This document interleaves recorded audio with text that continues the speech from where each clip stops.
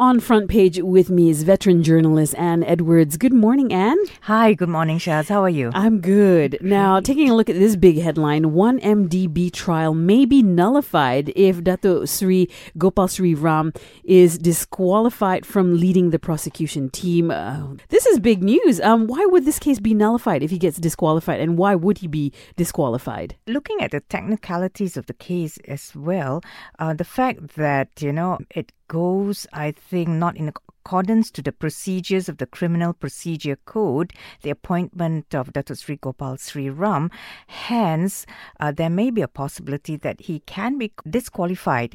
And because of this, the entire trial, 1MDB trial, will be nullified. That is actually based on technicalities. Right. Yeah. And that means that he cannot be tried later for the same case? That is not quite certain at this moment, but the consequences would be either a retrial or an acquittal. Okay. Yeah. With that effect, if he is actually off or disqualified, then, as we all know, the case can be nullified. I mean, the trial can be nullified. So, because it will be based on technicalities, and that technicality is in fact the fact that Dato Sri Gopal Sri Ram is his appointment is not in accordance to the CPC or Criminal Procedure Code, and that would come under Section 376 of the Criminal Procedure Code, which in particular deals with the appointment of DPP as a public servant. Right. Okay. So I know this seems like a silly question, Yes. but did they not go through the various checklists before they appointed Dato Sri Gopal? Yeah, it's first of all, it's not a stupid question, because it did come into my mind. I mean, being such a high-profile case as well. I mean, all the loopholes needs to be covered. So I don't know. It seems that this was overlooked. Otherwise, it wouldn't have happened. And his appointment. So, Tommy Thomas, he has taken a recluse. So he's recused himself from the case, and Dato Sri Gopal Sri Ram has come on board, and now this issue. So I really can't see the light at the end of the tunnel for this, because as we all know, the appointment of, like say, a private practitioner, as in Dato Sri Gopal Sri Ram as DPP, should not be allowed by law merely under Section 376 without linking it to Sections 377 and 379. So these are all in the law, and it should have been looked into before that appointment was made. Indeed. Well, this is definitely something we are keeping an eye on. Of course. Yeah, and coming up, the budget for breakfast for school kids. Apparently, there is a budget, and the question is, why are so many people against it? That's something we're going to discuss next here on Light. Sure. On front page with me this morning is veteran journalist Anne Edwards, and it looks like primary school children from January 1st onwards will have free breakfast. The government has a budget for the free breakfast program, according to Dr. Mahathir Mohamad.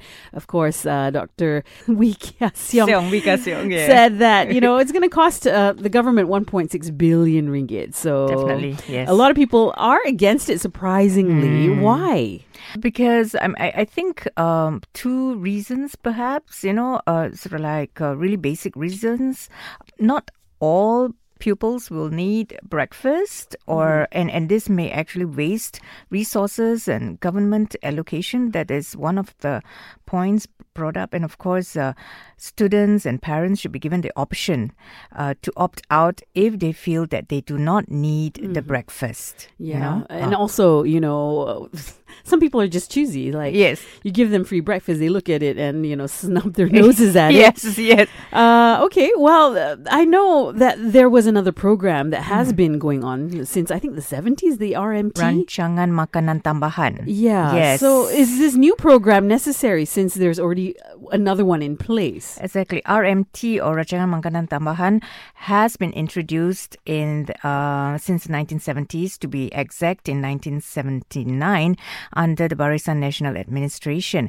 And here, about 2 ringgit 50 cent per day were is provided for 190 days for students all over, but I think it only covers like about approximately 490,000 students as compared to the breakfast that the present government is proposing, which is for 2.7 million students. But I'm looking at RMT as not something which is quite significant, and I think most people would question the RMT as well as compared to this breakfast, which they reckon would be more healthy.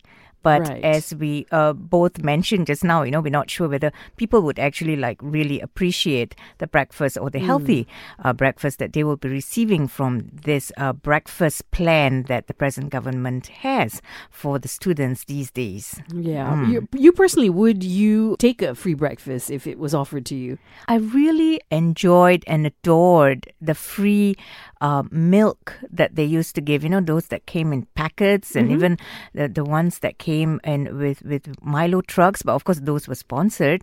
But I appreciated anything like because I was in boarding school and we appreciated any freebies at that time, and I wouldn't think that if the government gave anything to students, it would be something which is less healthy.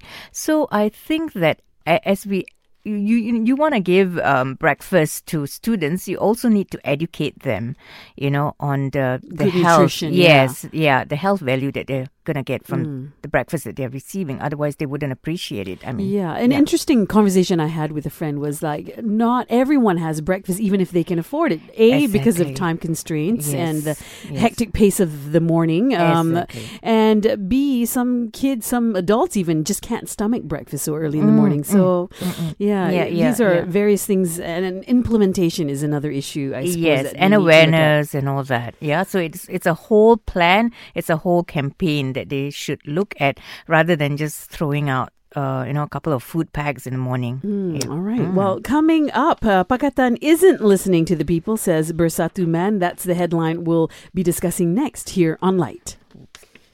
On Front Page, with me this morning, Anne Edwards, veteran journalist and also founder of Anne Edwards and Company, a media company. And it looks like Pakatan Harapan has stopped listening to the people. This is according to Bersatu member Dr. Rais Husin Muhammad Arif, who also warned that should an election be held now, the PAK would lose it. Of course, if you looked at the news this morning, Tun wasn't very happy with his remarks. Of course. But the question is this really the case? It's kind of a fleeting statement because I think more meat needs to go into it. Like, when you say that the government or Pakatan is not listening to the people, what is Pakatan not listening to? Give a list of that and provide some numbers or statistics or some kind of research, right? I mean, anything less than that would be a fleeting statement. So hence, we can understand why the Prime Minister is pretty upset about what he said. But Anne, if you look at social media, there are a lot of grouses from, I'm sure. people from Malaysians about, Pakatan and the government not listening to what the people want. Bread and butter issues, for example. But that has always been the case. And I think after Pakatan took over the government, after the elections, a lot more has come out. And these days, you see a lot of negativity being said about the Pakatan government. So the grouses remain and it is growing. Hence, we are also listening to speculation that there may be maybe minor cabinet reshuffle in the coming days. In the coming days. Well, that's something we're definitely keeping a close watch on, including flying cars. That's something we want to keep a close eye on.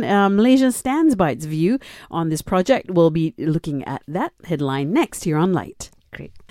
On Front Page, with me this morning, Anne Edwards, veteran journalist and founder of the Anne Edwards and Company, media company. And it looks like Malaysia is standing by its views on the Flying Car project, even though it's been criticized by various parties, including most recently by the United Nations Special Rapporteur, Professor Philip Alston. Entrepreneur Development Minister Datuk Seri Muhammad Rizwan said, "We are open to any opinion to develop the project, but it'll go on." Would flying cars be practical in Malaysia? And your thoughts? Well, the UN rep did say that, it's not really ideal for Malaysia because we have frequent storms and it also will consume too much fossil fuels. So those were the reasons given. But if we look at it, I don't know, it may solve the traffic problems of ours because it's flying all over. Personally, I feel that, we can't even get our act together driving politely on the road and parking nicely on in designated parking. Good point. Yeah. How are we going to deal with flying cars? Exactly. Yeah, but besides those logistical issues, can we afford it? And are we ready for this? Exactly. First, like you said, the way we drive as well, which is indespicable most of the time. We have really horrible and rude and discourteous drivers out there who still do not even give a signal when they are switching lanes, little things like that. And I don't think we are ready, if you ask me. Okay. It's a mindset change, isn't it? Yes. It's a whole mindset change, and you need to take into account how much it costs. We're still dealing with bread and butter issues. And do we really need a flying car? Maybe we need more eco-friendly cars because we need to take care of, like things like climate change and, those kind of issues. Like, recently in the Amazon as well, where it was on fire, but nobody was really concerned about it. So, are we concerned about issues which are more urgent, effective, of us, of our health and all. Rather than this. Okay. Personally, I feel that it's far out. I know that the future is now, but flying cars, I don't know. It reminds me of those cartoons we used to watch, right? Yeah, the Jetsons. Jetsons. Oh, I love to, I said, what can we have flying Would you cars? buy a flying car if it was made available for purchase here? Yeah. You would? Yes. You would? Okay, all right. I would, because I'm crazy that way. All right. Well, yeah. Coming up, Zuraida has no issue with UN report on poverty. We'll be taking a look at that headline next here on Light. Okay. On front page with me this morning, veteran journalist Anne Edwards, and it looks like Housing and Local Government Minister Zuraida Kamaruddin said a United Nations report prepared by UN Special Rapporteur on Extreme Poverty and Human Rights, Philip Alston, said it could be a yardstick to help her ministry formulate programs for the poor.